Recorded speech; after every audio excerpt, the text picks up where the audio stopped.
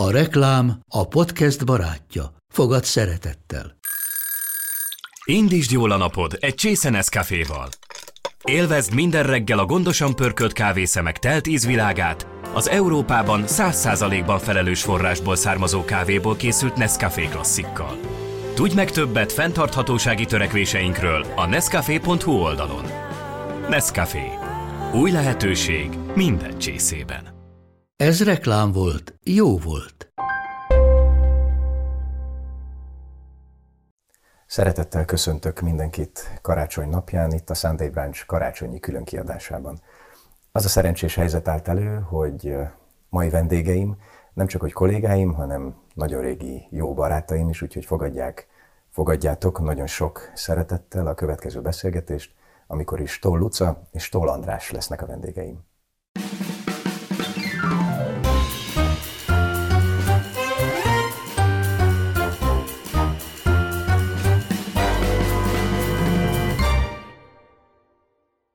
Szia Luca, szia Andris, nagyon örülök, hogy össze tudtuk hozni. Én összeírtam pár kérdést, de azt arra gondoltam, hogy én ezt el fogom dobni, mert hát azért évek óta ismerjük egymást. Bele is kezdenék. Mikor volt utoljára ilyen lehetőség, hogy egy fél órára leüljetek és beszélgessetek? Hát az, hogy beszélgessünk is, az nagyon rég. De most legutóbb néhány hete találkoztunk az adventi sütisopon az Együtt az autistákért alapítványnak. Segítettünk sütit osztani, és ott találkoztunk legutóbb. Ez a december, ez horror. Tehát ez most nem az a hónap, amikor nagyon sok időt tudunk együtt tölteni. Kifejezetten örültünk ennek. De most tényleg, nem viccelek, csak azért vállaltuk, ezt most már elárulhatjuk. Egyébként 23-án találkoznánk legközelebb. Akkor karácsonyozunk együtt, és kérdeztem is Lucától, hogy de most akkor nem is látjuk egymást, addig is mondta, de apa, hát 11-kor megyünk a Gergőhöz. Ja, mondom, akkor jó, tényleg. Akkor de egyébként van egy beosztásotok így karácsonyra, vagy ez így egy ilyen szokás már, hogy a 23, 24, 25, 25-ben van osztva? Igen. És ez hogy néz ki? 23-án nálunk, az én oldalamon gyűlik össze, most már 5 gyerek, és a feleségem Vica. Akkor ott megjön nekünk a szenteste, ez bármennyire illúzióromboló, akkor van ott egy ajándékozás, és 24-én mindenki megy haza. És akkor én elviszem a Franciskát meg a Bandikát Ancsikához, és akkor ott is van egy karácsonyi ebéd, Luca meg Rebus hazamegy Évához és Csabához, meg Ádámhoz, és akkor ott csinálják, és 25-én pedig a nővéreméknél van. Az a nagy Stohl családi karácsony. És akkor mindenki. Igen. És hát így tehát, hogy a 23-a talán így a legszűkebb körül, mert akkor tényleg csak tesók vagyunk, és apáik, és 24-én ott anyukáméknál is nagy család, tehát nagymamák, unokatesók. Ott a múltkor összeszámoltuk, hogy 15 fölött van a létszám minden évben, és hát ugye egyre bővülünk, mindenki hozza most már a kis barátját, férjét, feleségét, úgyhogy nagyon izgi, hogy szerencsére még ott tartunk, hogy egyre többen vagyunk. De akkor meg tudjátok oldani, hogy senki se sérüljön. Tehát nem. Mindenki találkozik mindenkivel, és nem volt baj soha. Nem, abszolút a férjem családját is sikerült hozzá tervezni az egészhez, úgyhogy utána, miután végzünk a nagy Stohl családi karácsonyon, akkor utána pedig a férjem családjáé a főszerep, és megyünk hozzá. Én pedig megyek dzsungelkönyvét játszani. 25-én duplát. Én 25-én híradózom. Hogy egyébként, hogy a munka az bele szokott-e szólni, hát ez kicsit álnaív kérdés, mert tudom, hogy igen, de hogy azért erre tudtok, nyilván színházat nem lehet megkérni, nyilván az ATV-t se lehet megkérni, bocsánat, akkor nem vezetnék műsort, de általában akkor végül is meg tudjátok ülni az ünnepeket. Azért általában a 23, 24, 25 az szabad szokott lenni. De most nem az.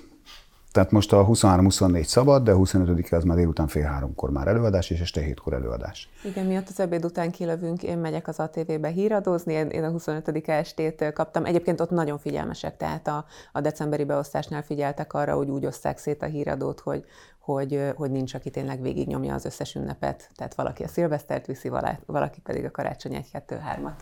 Én nem akarok Grinch lenni, de aki 25-én színházba jön, annak nincs családja. Tehát miért nem maradnak otthon ebédelni?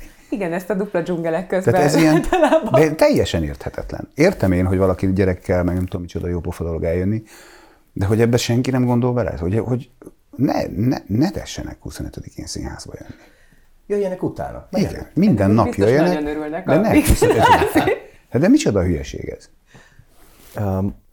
Beszéltünk már így erről a decemberi időszakról, de egyébként évközben mennyi időtök jut az apa-lánya kapcsolat ápolására? Tényleg kérdezem azért, mert mindketten nagyon elfoglaltak vagytok, nagyon sokat idézőjelben használnak benneteket színpadon, tévében. Hogy lehet ezt fenntartani? Az látszik, hogy nagyon jó a kapcsolat köztetek. Ez hogy van egyébként? Szerintem ez nagyon egyszerű és nagyon bonyolult. A mi kapcsolatunk nem volt ennyire jó. Tehát amikor mi elváltunk, akkor ugye a Rebus és a Luca nyilvánvalóan az édesanyjukkal maradt, és akkor én nagyon sokat dolgoztam, és nekem is lett új családom, és keveset voltunk együtt. Legalábbis most már azt gondolom, és azt gondoljuk mindannyian szerintem, hogy akkor azért ott én nagy lukat hagytam az ő életükben. És aztán, ahogy kamaszodott, és már be tudott járni a Nemzetibe, akkor ott elindult valami. És azóta azt nyilván nem lehet visszahozni, és ez most ilyen pityergős műsorán, akkor biztos pityeregnék, hogy ezeket a pillanatokat nem lehet már visszahozni, de azóta... Csetre működik, elképesztő. Azóta nagyon, én azt gondolom, hogy nagyon-nagyon bensőséges a kapcsolatunk. Én például azt mondtam neki most legutóbb is a telefonban, hogy jó lenne, hogyha hazajönne, hogy le tudjunk ülni beszélgetni, mert szükségem lenne arra, amit ő mond. Tehát az életem nagy forduló pontjain ott mindig vele beszéltem meg. Na, még mielőtt elkezdene sírni, előtte átveszem a szót. Mi most ugye a férjemmel Frankfurt és Budapest között ingázunk, tehát ez egy ilyen extra nehezítés a munkáink összehangolása mellett, de valahogy arra mindig jut idő. Tehát, hogyha Budapesten vagyok, akkor hát most olyan vagyok, mint egy ilyen utazó cirkusz, tehát, hogy van egy bőrönd a csomagtartomba, és megyek anyukámékhoz, megyek apuékhoz, és akkor van, hogy ő is csak előadás után esik be, vagy én is a híradóból megyek át, de akkor is 8-9-10 körül még le tudunk ülni, egy késői vacsora, egy tea vagy egy pohárbor vagy társaságába tök jól tudunk beszélgetni.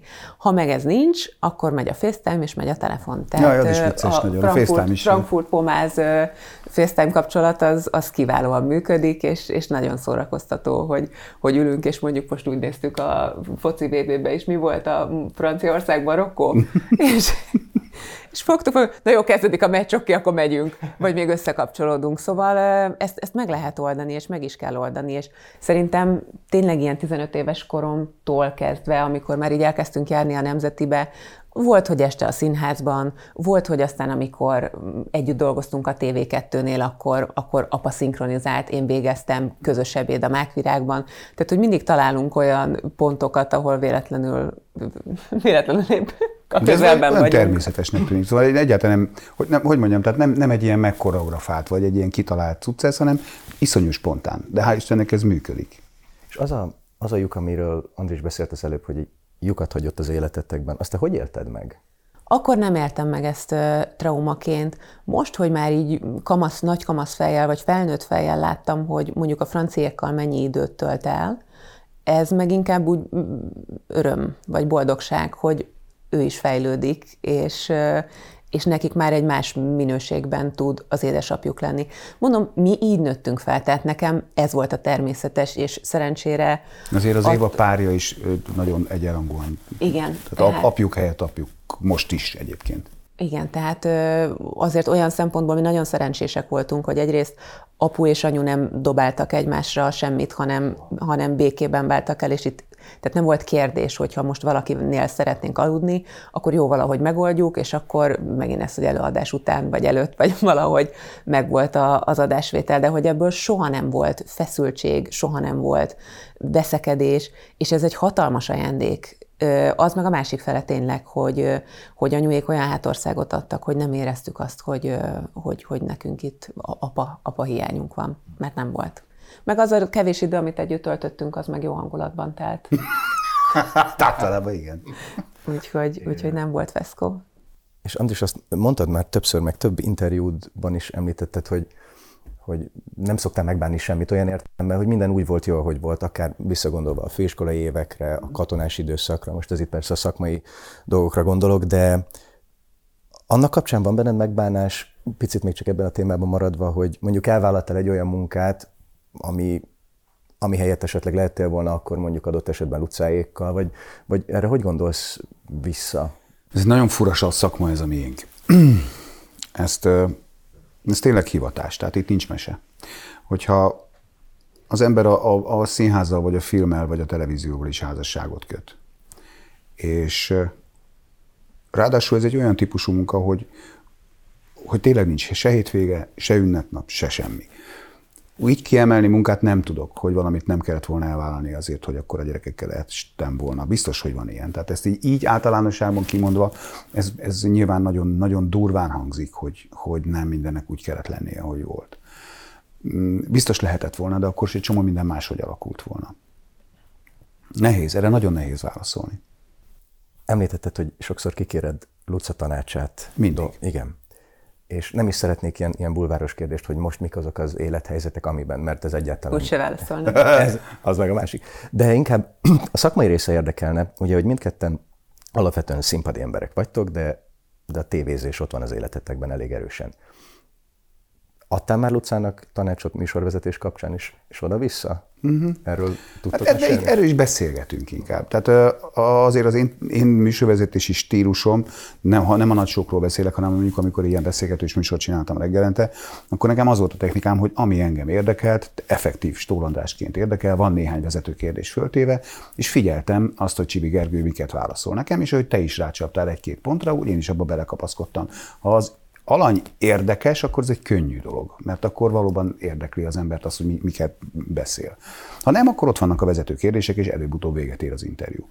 És ezt próbáltam a Lucának is mondani, hogy próbálja meg ezt az attitűdöt csinálni. Aztán utána, amikor már elkezdte ezt a komolyabb dolgot, ezt a híradózást, akkor csak technikai dolgokat. Tehát akkor már elég benne volt a dologban, minimális technikai dolgot mondtam neki.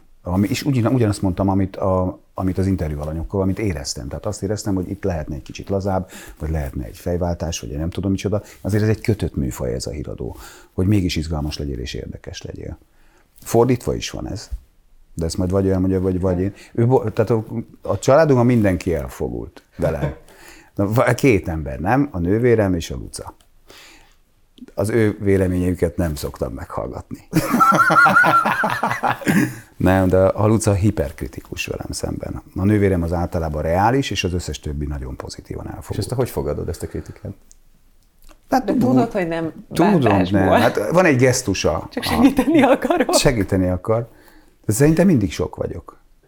Ez a mániája. Sok. És van egy gesztusa, ez, amikor így lehajtja a fejét, így felteszi a kezét, akkor érzem, hogy ez nálam már átverte azt a határt, amit nem, de másoknak például az nagyon tetszik. De ez már régóta nem volt. Meg de most már egy élő sorra nem járok be. Egy dologra emlékszem, hogy a Dancing with the Stars kapcsán azt tudom, hogy ezt még nekem is mesélted, hogy volt egy szó, talán, amit nagyon sokszor mondott az Andris. Azért fel is beszéltünk, nagyszerű talán, vagy nem tudom. Elképesztő. És akkor ezt többet nem mondtam. De ezt mindenki, tehát ezt mindenkinek üzenem, aki ilyen showműsort csinál, hogy az elképesztő helyet kell. Van egy csomó más jelző. Kell más jelzőt találni. De utána figyeltem. És figyelt rá, és tök jó lett. Figyeltem rá, tényleg. Jó, egy szörnyeteg vagyok ilyen szempontból, tényleg apa sokkal finomabban mond kritikát, és sokkal jobban instruál, mint én őt, de ezt szívem minden szeretetével mondom, és ő is tudja, hogy... És egyébként sokszor igaza van, tehát a barátaim is, mert én marha jól érzem magam akkor, amikor marháskodok a próbákon. Igen, őt elviszi a hív, és élvezi azt, hogy látja, hogy rötyögnek a kollégák, de az egész más, amikor tudod, egy próba folyamat alatt is röhögünk a színpadon. Néha előfordul előadás alatt is, hogy aki háttalál, az nevet, mert valami olyat tud, amit a nézők nem. Tehát, hogy az egész más, csak ő ilyenkor akkora lendületben van, és annyira viszi a hív, és a fény, és tehát, hogy máshogy nem is lehet csinálni. És akkor tényleg átesek a ló túloldalára. Tehát van nagyon kedves barátaink vannak, akik eljöttek az élősóra, és ők is azt mondták, hogy ők nagyon jól szórakoztak, de mindenki azt hiszi, hogy én be vagyok rúgva. Tehát, hogy annyira pörgök, és annyira megy a dolog, hogy ezt nem, normális ember ezt nem csinálja így. És ráadásul még azt is mondták, hogy lehet, hogy jobbat tenne a műsornak, hogyha egy picit kevesebb lennék, mert elegánsabb lenne a dolog. És akkor ezt is úgy átgondoltam, és akkor megfogadtam, és azóta már nem ülök bele minden díszletben például. Luca, te tudatosabb vagy munka kapcsán? Végtelen. Akár ez legyen színház, de most inkább mindenben tudatosabb. Tévére vagyok kíváncsi, hogy... Igen, én picit a másik oldala vagyok. Tehát nekem meg azon kell dolgoznom, hogy lazuljak, és most nem is feltétlenül a híradóba, de még ott is. Tehát az, hogy jó, nyilván csinálom néhány hónapja, fél éve, de azért az első hetek adásait, amikor visszanéztem, és tudod, tényleg tehát semmi gyakorlatilag, mint hogyha egy partvisnyel lenne a hátamra kötve. És abszolút a levegőt is úgy vettem, hogy egy nagy levegő, és viszem, és csinálom, és nyomom. Tehát, hogy nekem meg pont az kell, hogy egy picit rámeljek ülni, és nagyobb biztonságban érezzem magam. Ez persze idő is, meg habitus kérdés is, tehát ez, amit ő mondott, hogy a beszélgetős műsorokban, hogy csak reagáljak, és ami érdekel, azt kérdezzem. De én előtte fölírtam 25 kérdést egy beszélgetésre. Tehát minden 7 perces beszélgetést én egy olyan 1,5-2 órára el tudtam volna nyújtani, mert annyi kérdést írtam össze. És ez nekem idő volt, amíg le tudtam lazulni, és tényleg rámertem csapni olyan helyzetekre, amik aztán működtek. Itt jut eszembe a Ninja Warrior nevű műsor, ahol viszont ott, én ha jól emlékszem, azt kérték tőled, hogy legyen rengeteg, ez óriási, megugrotta, leesett, nem baj, majd legközelebb. Azt hogy élted meg? Mert az elmondásod alapján az teljesen szembe megy a te alapattitűdöddel. Abszolút, és ezt szerintem látszott. Azt megnézted, András, azt láttad azokat? Dehogy nézd. De megnéztem, mindig megnézem. Egyszer. Igen. Figyelj, ott egyébként tényleg megérzi az ember azt, amiről apa is beszél, hogyha benne van ebbe az őrületbe, üvölt mögötted a közönség, üvöltenek a füledre, üvöltenek a műsorvezetőtársak, és tényleg egyébként izgalmas, amit látsz, akkor persze, hogy te is ráülsz erre a hullámvasútra. De az, amikor nem tudom, 14 órán keresztül forgatsz, és a 120. ember esik le a harmadik akadálynál, akkor nagyon nehéz tartani ezt a szintet, mert hogyha meg valami történik, ami tényleg durva, mert egy nagy esés, vagy egy nagy siker, akkor meg hova fokozod? És én mindig ugye ezzel próbáltam, hogy de hát, hogy akkor még ezt hova lehet följebb emelni, és akkor a 4. napra nem lett hangom, és akkor már a Tilla is mondta, hogy szerintem a Lucának nem kéne végig kiabálni. És akkor aztán a 6. napra visszajött a hangom, és akkor úgy a vége felére megéreztük, hogy én hogy működöm showműsorban. Nagyon nehéz ám ez. De tényleg az ilyen típusú showműsorokban, de egyáltalán, amikor néző van, még a legelején, amikor még az RTL-nél még a Való Világot csináltam, és akkor ott tényleg őrület volt. Tehát bent ült 200 ember a stúdióban, mint néző, és azok tényleg úgy üvöltöttek, mint a fába szorult féreg, hogy Majka Lorenzo, vagy bármit. És ott nehéz úgy megszólni, hiába tudod, hogy rajtad van a mikroport, ami a televízió nézőnek tökéletesen elég lenne. De nem, te ösztönösen, és nem tudom hogy, hévvel, abban az arénában érzed, hogy azt kell átbeszélni. És ettől volt az, hogy miért ordít ez a barom egyfolytában. Azért, mert ott ordított mindenki. Szóval nagyon, nagyon fura dolog. Mert ha meg nem úgy mondod, akkor ott van bökkenő, a belső, a stúdióban lévő hangulatban. De lehet, hogy kifelé a tévénézők felé meg elég lett volna. Nehéz összelőni. Igen. Én ott akkor meg is fogadtam, hogy ha csinálok még ehhez hasonló műsort, akkor biztos, hogy az első adásnap után visszanézem magam, hogy lássam, mert kell a kontroll. Mert egy beszélgetős műsornál ott ezt megcsinálod, másnapra vissza tudod nézni, hogy mi történik. De egy ilyenben, amikor egybe felvesztek 10-12 adást, akkor ott a vezérlő kezében vagy. Minden. Mit gondoltál, amikor Luca elkezdett tévézni? Te akkor már azért jócskán benne voltál a média világában. Féltetted őt ettől? Vagy gondoltál valamire, hogy mifele kéne neki menni? Beszélgetős műsor, showműsor, híradó. Ilyen ügyben erről beszéltetek? Vagy volt apai óvás? Aggódás volt, de valahogy én őt ismerem. Tehát azt is tudom, hogy a Rebekának például mennyire nem lenne való ez a világ. És tudtam, hogy ő annyira okos, vagy tudatos, vagy megfontolt, hogy nagyon nem tud mellé szaladni. Aztán volt egy kellemetlen időszak, amikor ugye nagyon beindult, és úgy nézett ki, hogy minden a babishús, és aztán egyszer csak egy pici döccenő miatt csönd lett, és akkor bajba került, és emlékszem arra, hogy mennyire kétségbe volt esve, és az borzasztó szarérzés volt, hogy nem tudtam segíteni. De ez egy ilyen szakmai döccenő volt? Erről lehet tudni? Nem feltétlen, tehát ez... Egyszerűen úgy alakult, sok minden állt úgy össze, hogy egy picit egy ilyen légüres térbe éreztem magam, hogy akkor most ez annyi lesz, vagy így lesz, vagy hogy így hogyan megyünk tovább, vagy hogy így lesz tovább. És nem gondoltál, hogy akkor vissza a színházba, tánc, akár... De az volt, tehát hogy itt nem arról volt szó, hogy munkanélkül ültem, és egyedül egy szobában sírtam, hanem hogy ott voltam, nem tudom én, 20 pár évesen, hogy addigra már volt mögöttem nagy showműsor, napi műsor, színházban dolgoztam, boldog párkapcsolatban éltem, de hogy így, tehát nem volt úgy okom panaszra, csak egy picit akkor úgy sok dolog jött össze, hogy hogy tényleg ezzel a légüres térkifejezéssel tudnám ezt a legjobban leírni. És akkor az és rossz akkor érzés. ültem náluk, hogy akkor most mi van, és ő is így ült, hogy hát majd valahogy lesz. És aztán valahogy lett, és elég jól alakult minden. Az érdekel még nagyon, hogy hol van nálatok az a határ, ameddig beengeditek, mint egy a magánéletbe a médiát. Azt tudom, hogy te nagyon sokáig talán B-nek, B-ként, még nem tudják egyébként, akkor ki sem mondom. Hát, szóval, ajánlom is. Igen, hogy, tehát te nagyon oftad a kapcsolatot. Azt viszont lehet tudni, Andis, hogy nálad például exkluzív anyagok is jelentek meg, talán az esküvő kapcsán is. Szóval, hogy hol húzódik nálatok ez a határ egyébként? Na, nagyon más a két habitus, és ott még meg lehet ezt tartani, itt már nem lehet megtartani. És tudod azt a pontot, hogy ez hol csúszhatott el? Vagy nem az is elején, a legelején. Mert akkor még érted, hát tehát ez velük indult, senki nem tudta, hogy ebből mi lesz. Tehát az, hogy hozzánk még fóton, amikor kint éltünk anyuval, tehát hogy még amikor mi voltunk egy család, persze, gyertek, kaptok sütét, tea, mit kell. Fogalmad nem volt. Hát ugyanolyan újságíró, nagyon jókat elbeszélgettünk, nagyon egész helyes voltak, cikkeket hoztak. Persze. Csak aztán ez eszkalálódott nagyon gyorsan, ahogy a bulvár is így rájöttek, hogy nem csak az érdekes, hogy így ülünk együtt egy fotón a boldog család, hanem utána ez az egész. És ha tudtad volna, akkor ott megfogtad volna? Tehát mondjuk mai fejjel ott... Hát mai fejjel biztos megfogtam volna, persze. De ez a legegyszerűbb megoldás erre, hogy rajtunk tanulták, és mi is rajtuk tanultuk, hogy milyen veszélyes ez az egész bulvár cucc. Igen, úgyhogy én és ezért vagyok sokkal tudatosabb. De így egyszerűbb, tehát azt mondod, hogy nem. És akkor azt meg is értik egyébként. Tehát egy idő után nem próbálkoznak.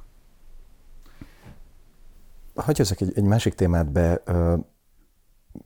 Mindketten azért elég sok mindent tudtak a világról. Luca, nálad ezernyi hír fordul meg, Andris, te is nagyon tájékozott vagy, rengeteg mindent csinálsz. Ti hogy érzitek magatokat Magyarországon? Persze, ott van Frankfurt, ez mondjuk egy nagyon, nagyon jó helyzet, heteket ott tölteni, de hogy ti hogy vagytok egyébként ma, itthon? Ezt politikailag kérdezed? Nem, így igazából nem szeretnék politikát idehozni, így ilyen közéleti hangulatra gondolok. Vagy szerintem egy nagyon érdekes helyzet van, ugyanis azt tapasztalom, tegnap beszéltem Csöre Gabi barátommal, és talán nem bántódik meg, hogyha a nevét említem, és ugyanazokat a tüneteket mondta el magáról, mint amiket én is érzek. Vagy amiket mondjuk beszélgettem más színész kollégámmal. Hogy egyszerűen valahogy úgy tele lett mindenki. És ezt nem lehet tudni, hogy ez mi. Itt gondolkodtam, vicával is beszélgettem erről, hogy mitől lehet ez. Hogy egyöntetően mindenki azt érzi, hogy fáradt, hogy elég volt, túl sok, valahogy vissza kéne venni, nem megy már nem úgy indulsz el reggel, nem azzal a motivációval, már nem csillog úgy a szemed. És akkor azt nehéz beletudni abban, hogy miért van ez, hogy ez az egész, ami körülöttünk van, infláció, háború, nehézségek, és pluszban az, hogy volt másfél év, ami ugye a pandémia volt, és azt gondoltuk, hogy ez milyen szörnyű, ami szörnyű is volt. De bizonyos szempontból elképesztően nagy áldás volt. Tehát egyszer csak otthon ültél a családdal. Megismerted a feleségedet. Fölismerted a gyerekeidet. Nem kellett elmenned minden áldott este otthonról. És egyszer csak, vége lett, újra ugyanabba a mókuskerékbe beleszálltál, úgy, hogy tudod, hogy mit hagysz már otthon. Tehát amíg ez eddig nem volt, addig ez egy folyamatos taposás volt, és valahogy föl se fogtad, és ez volt a természetes. És most mindez összeadódik, és most rendkívül nehéz. Komolyan. Tehát én nem így szoktam itt ülni, mert nyilván itt már vigyorognék, meg hülyeskednék, meg mindenféle vicces dolgokat csinálnék, de most valahogy nem megy. Az biztos, hogy egy nagyon terhelt időszakon vagyunk túl, és senki nem tudja, hogy mi lesz a következő időszakban. Én abszolút azt látom az embereken itthon, kortól függetlenül, hogy hasonlóakat, amit apa is mond. Tehát, hogy nagyon megosztott mindenki, senki nem érzi magát biztonságban semmilyen szinten, és ez nagyon rányomja a bélyegét a hétköznapokra. Nem kell messzire menni. Nézd meg, hogy közlekedünk, nézd meg, hogy húzzuk át egymáson a bevásárlókocsit. Nekünk egy áldott jó helyzetünk van, hogy van egy olyan családunk, hogy legalább, hogyha véletlenül otthon vagyunk, akkor tényleg kiszakadunk ebből az egész elmebajból, amiben élünk, és akkor legalább otthon nyugi van, meg béke van. De gondolj bele, hogy mi van, amikor még hazamész, és ott is ugyanúgy ömlik az, ami mindenhol kint. Szóval nem tudom, hogy ennek hol lesz vége, vagy hogy lesz vége, vagy hogy mi kell ahhoz, hogy egy picit észbe kapjunk, és ne azzal foglalkozzunk, hogy mindenki, akinek egy kicsit is más véleménye van a világról, és itt nem politikáról beszélek, bármiről, az attól még lehet, hogy egy ugyanolyan jó ember, mint amilyennek mi persze magunkat gondoljuk.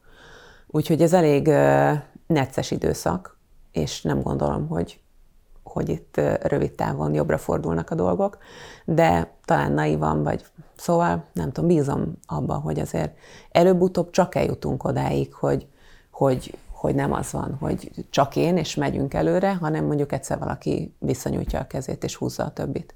Mi lehet szerintetek a megoldás?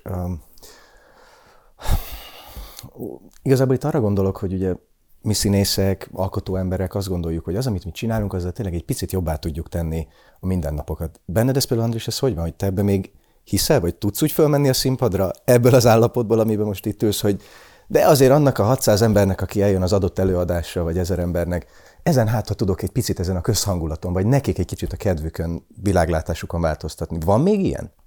Vagy az ember felmegy és megcsinálja? Van. Tehát ez a mikro közösség, ebben hiszek, hogy lehet változtatni egy-két napra, vagy egy órára, vagy remélhetőleg tovább is. Abban nem hiszek, hogy, és ezt a múltkor is elmondtam, hogy az egészet meg tudjuk változtatni. Abban hiszek, hogy este, aki ott van, az aznap este kap valami olyan ajándékot, vagy valami olyan élményt, amin talán elgondolkodik, vagy ami egy kicsit kiszakítja. Tehát ha mondjuk egy házasságécskét középhaladóknakra beül, akkor tudom, hogy ő úgy fog elmenni, majd mindjárt mesélek valamit, hogy aznap este halálosan szétröhögte magát, és tuti, hogy arra a 2 órára nem gondol a sárga csekkére, a emelkedő, nem tudom mire, semmire. Bár csak azt akartam elmesélni, az első show volt egy csinos nő, azt észrevettem, meg a pasia, és jöttem ki hamar az előadás végén, ugyanúgy gyorsan fölkaptam, valahova mentem még az előadás után, és általában, és a színház előtt sétáltam el a kocsim felé, és mindenki ugye vigyorogva, nem tudom mi, ez ilyen megcsalásos, hazudozásos történetről szól, és az emberek nevetgélve már mennek az autóik felé. És kiszúrtam a csajt, aki 3 méterrel a fickója előtt ment, néma csöndben, mind a kettő lehajtott fejjel, és így egymás után. Nekik szerintem nagyon betalált, de nem feltétlen a pozitív irányba. De nagyon rögtön. Mégis csak van értelme. Tehát ennek van. De nagyon vicces volt. Nagyon vicces volt. Szóval szerintem ennyi, hogy aznap estére talán ki tudod rántani őket. Mi volt az első, és most megint visszakapcsolódnék a karácsonyhoz, mert nem akarom itt nagyon súlyozni, azért mégiscsak ez egy ünnepi különkiadás. Igen, eddig jók vagyunk. De mindjárt jönnek a villámkérdések, amik aztán már nagyon vidámak lesznek. Igen. Az első közös, te emlékszel az első közös karácsonyotokra? Az Vele? van? Igen. Hú, hogy mi az első Van élményem? emlék? Hát, nekem nagyon kevés emlékem van. Férjem szerint ezen dolgoznom kell. Mert ez nem normális, hogy 20 éves koromig nem emlékszem semmire. De vannak. Első ilyen igazi karácsonyi élményem az Fótról van. Tehát ott már akkor ilyen 5-6 éves lehettem, 4-5-6. De szerintem ez kb. Normális. Neked van régebbi karácsonyi emléked? Hát annál nincs, korábbi nem? talán nincs. Persze senkinek nincs. Szóval, és Fóton... Persze, tudjuk, neked van. Szóval anyukámnak valami őrületes kézügyessége van, tehát az egész családnak ő készítette az adventi koszorúját. Nekünk régen a gyerekszobánk ajtaján is mindenkinek volt személyre szabott koszorúja, szóval anyu tényleg nem csak karácsony őrült, hanem ilyen lakásdekor őrült. Tehát nálunk a karácsonyfa az mindig úgy áll, olyat választanak. Egyébként apának jó ízlése van karácsonyfa választás tekintetében, tehát nálunk tényleg mindig gyönyörű a fa, és az úgy is van feldíszítve. Tehát az angyalkák, akik segítenek édesanyámnak feldíszíteni 24-e reggelre a karácsonyfát, azok van, hogy hajnal 3-ig, 4-ig, fél 5-ig díszítenek, mert nem normális. De akkor 5-6 éves gyerekként, amikor mi leszaladtunk a szobánkból, és megláttuk a feldíszített fát, na, az megvan. Tehát sok mindenre nem emlékszem, de arra, hogy a karácsonyi fa teljes pompájában ragyog, alatta az ajándékokkal, amit még nem bontottunk ki, mert nem jöttek meg a vendégek, az nagyon megvan. És az, hogy onnantól kezdve, hogy a Fótiházban laktunk, onnantól kezdve nálunk voltak a karácsonyok. Tehát előtte mindig nagymamákhoz rohangálás, stb. De hogy valahogy így ott elindult az, hogy jó, 24-e, az nálunk. És mondjuk anyukám, akit egyébként kenyére lehet kenni, és fát lehet vágni a hátán, az egyetlen dolog volt szerintem a vállás után, amihez ragaszkodott, hogy 24-e este nála. Igen. És ez azóta is így van. Készítettem nektek villámkérdéseket. Azt hittük beiglit. Hát talán, de azt is. 3-ig, 4-ig, fél. Gondolom, persze. Ugye? Igen, és általában ez úgy szokott lenni, hogy azt szoktam kérni a vendégektől, hogy egy mondatba válaszoljanak, de most nyugodtan válaszolhattok picit hosszabban is. Luca, ez lesz a te pakkod. Minden lapon egy-egy kérdés? Egy-egy kérdés, igen, és kérlek, olvassátok majd fel. Kezd a panész. Én kezdjem? Igen, Ja, ha már mehet persze, mert eddig Luca meg. Ha egy dolgot kívánhatnál Lucának, mi lenne az? Jaj. Hogy boldog családja legyen, és sose váljon el, és legyenek nagyon szép gyerekei. Élök? Igen, felváltva. Ha újra felvételi előtt állnál, hova adnád be a jelentkezésed? Hát valami normális szakmát tanulnék. Ha valamiben igazuk volt a szüleimnek, akkor hogy tanuljál valami mást. Mi lenne az? Jaj. Most tiszta anyád voltál. Figyelj, nem is tudom. Igazság szerint most már azt érzem, hogy jó helyen vagyok. Tehát most azt gondolom, hogy nem változtatnék. De nemrégiben csináltam egy nagyon menő karácsonyi bulit az egyik legnagyobb könyvvizsgáló cégnek Magyarországon, meg ahogy a férjemet is láttam otthonról dolgozni, ahogy ilyen Zoom meetingeken vesz részt. Szóval én azt érzem, hogy én nagyon tudnék irodai környezetben dolgozni. Nagyon sokan mondják azt, hogy ez a 8-tól 4-ig, vagy 9-től 5-ig munka, hogy őket ez bedarálná. Nekem csomószor van, amikor mondjuk ilyen reggel 6-kor elindulok, és este 11 után esek haza, hogy azt mondom, hogy olyan jó lenne, hogyha tudnám azt, hogy minden reggel 7:30-kor csörög az óra, 8:30-kor kilépek otthonról, este 6-ra hazaérek. Ő ilyen? Én ebbe tökéletesen tudnék működni. De még egyszer mondom, amit most csinálok, azt nagyon élvezem, és igazából nem is jelentkeznék sehova, mert ez így volt jó. Na azért. Jézuska hozza az ajándékot, vagy a Mikulás? Nem, én veszem akinek. De én idén is mondtam, hogy nekünk már nem kell ajándék. És még mindig van ajándéközös, tényleg? Te még mindig nekem ez mániám, de biztos ez is valamiből fakad, valami... Túlkompenzál. Igen, hogy valamit kompenzálni ezzel, hogy nem találkozunk eleget, hogy nem vagyok otthon eleget, hogy túl sokat dolgozok. Mind tudsz nagyon sokat aggódni mindenen, röviden, kicsit hosszabban, valóban, tehát borzasztó. Én tépelődöm, szenvedek, emésztem magam, pokol. Nagyon megnehezítem a saját életemet. Nem csak a sajátját. Tehát úgy értem, hogy másokon is aggódik. Tehát az Ádámon, az öccsén is borzasztó sokat aggódik, hogy ő neki hogy lesz. Hát most 2 testvérem felvételizik az idén. Mekkora kínszenvedés 8-osnak lenni, ilyenkor megőrülnek, így is szét vannak terhelve a suliba, ilyen felkészítő, olyan sport, ide rohan, oda, ekkora karikák 14 évesen a szemük alatt, és akkor most jön a január végi felvételi, úgyhogy mindenkinek, aki felvételizik, én csúlyozom értük, és aggódom értük. És nyomom nekik egy agykontroll, tudod, hogy akkor sincs semmi, ha nem vesznek föl. Tehát akkor mi lesz belőlem? Hova fogok egyetemre járni? Nyugi. És András, neked ugyanez a kérdés? Férfiként, meg családfőként aggódok, hogy mindig elég lesz-e. Ez egy ilyen férfi tulajdonság szerintem, hogy attól parázol, hogy el tudod-e tartani őket. Vagy tudsz-e nekik olyan hátországot biztosítani. Ezen aggódok most. Jön a kérdés. Ha holnaptól megszabadulhatnál egy negatív tulajdonságottól, mi lenne az? Hát ha lenne, akkor tudnám. Ha lenne, persze.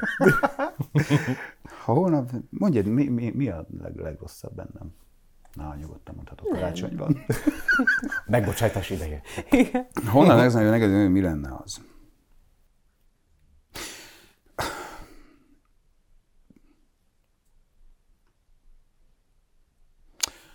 Nem tudom. mert ami így lett volna, abban már sokat mentél előre. Tehát az, hogy ilyen nagyon naívan, így mindenkinek megfelelési kényszerből, így mindenkinek adni, meg ilyen őrül. Tehát ez, hogy... Hát, tudnád a mai napomat? Na hát. Hát ez, hogy egy picit néha tudjon nemet mondani. Ja. És már tudsz? De bizonyos helyzetben tudok, de általában mondanak helyettem. Tehát ott van azért például a feleségem, ő megmondja, hogy nem. És akkor én mondom, hogy nem. Nagyon nehéz szívvel mondom, de mondom.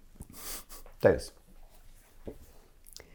Mibe fektetted a legtöbb energiád, vagy fektetem a legtöbb energiámat?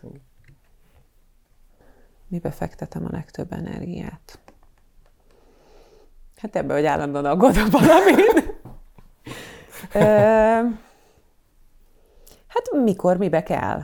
Szerencsére az otthoni dolgokba nem kell, mert nem főzök, nem mosok, nem takarítok, nem. Szóval az otthoni dolgok azok viszonylag gördülékenyen mennek, ezt örök hálám a férjemnek is, hogy abszolút jó partnerként segít. Most Frankfurtból egyébként megszervezi akkor. Igen. Nem, hát tudod, a bejárónő meg a csapat, aki segít. Nem. Nincs. Szóval az otthoni dolgok azt hiszem, hogy azt úgy tudom menedzselni, és az úgy, tehát ott nem érzem azt, hogy így megőrülök, de nincs minden nap melegétel az asztalon, tehát ezt hozzáteszem. Ha munkáról van szó, akkor munkába fektetek energiát, tehát hogy amibe kell, nem tudom, erre lehet így ennél jobban válaszolni, biztos. Ha 50 év múlva valaki felüti a színházi lexikont a Stohl névnél, mit szeretnél, melyik munkáid legyenek az első helyen feltüntetve? Ez egy azért érdekes kérdés, mert amikor a Zsámbéki Gábor, aki nekem az osztályfőnökön volt, amikor a Kiodzsai Csetepaté című előadást megcsináltak harmadikba, ez egy vizsgaelőadás volt, a kedves nézők nem tudják, hogy a vizsgaelőadás egyszer megy, vagy maximum kétszer. És ez volt az első olyan vizsgaelőadás, azóta már nyilván történt ilyen a Színház és Filmművészeti Főiskolán, most már egyetemen, hogy repertoárrá vált, és az 60-at ment az előadás. A harmadikos vizsgánk 60-szor ment le a vetítőbe. Ez elképesztő szám. És akkor azt mondta Zsámbéki, hogy jó, jegyezzük meg ezt a sikert, mert az életünkben, a pályánkon, ha lesz ilyen, azt egy kezünkön meg fogjuk tudni majd számolni. Tehát, hogy ez egy olyan mérföldkő az ember életében. És én nagyon szerencsés vagyok, mert nekem azért nagyon sok olyan előadásom van, amit oda lehet írni, vagy amire kezdjük rögtön a kezdet végével a Katonába, mint a Gotár rendezett, aztán a Közellenség, a Schilling rendezése, aztán utána jöttek a nemzetis évek, a Tartüff, az Úri-Muri Bezeli Dizori rendezésében, a Mephisto, aztán rengeteg volt. Őrültnék ketrecét nem lehet kihagyni, Istenítéletet nem lehet kihagyni Mohácsi János rendezésében. Szóval azért így elmondva, ez egy tisztességes, de azért még volt. Szóval azért ez rendben van. Hát azt hiszem. Lesz is. Élök? Igen. Ha egy dolgot kívánhatnál Andrisnak, ami biztosan teljesül, mi lenne az? Gergő, ezek a kérdések. Még egy lánytest, vagy egy fiútest? Félrenyelek. Kívánjam? Ne! Csak egy szabadba kerül. Talán azt kívánnám neki, hogy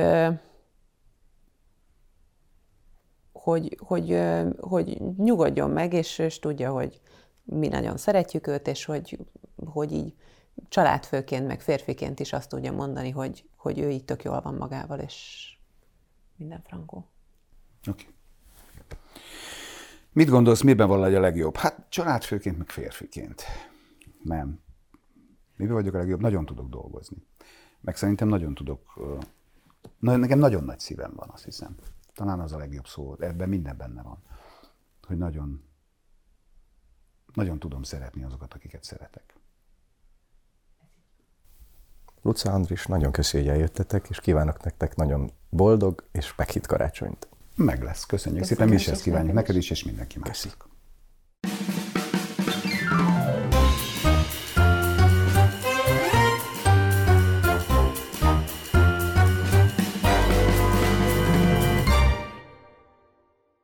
A műsor a Béton partnere.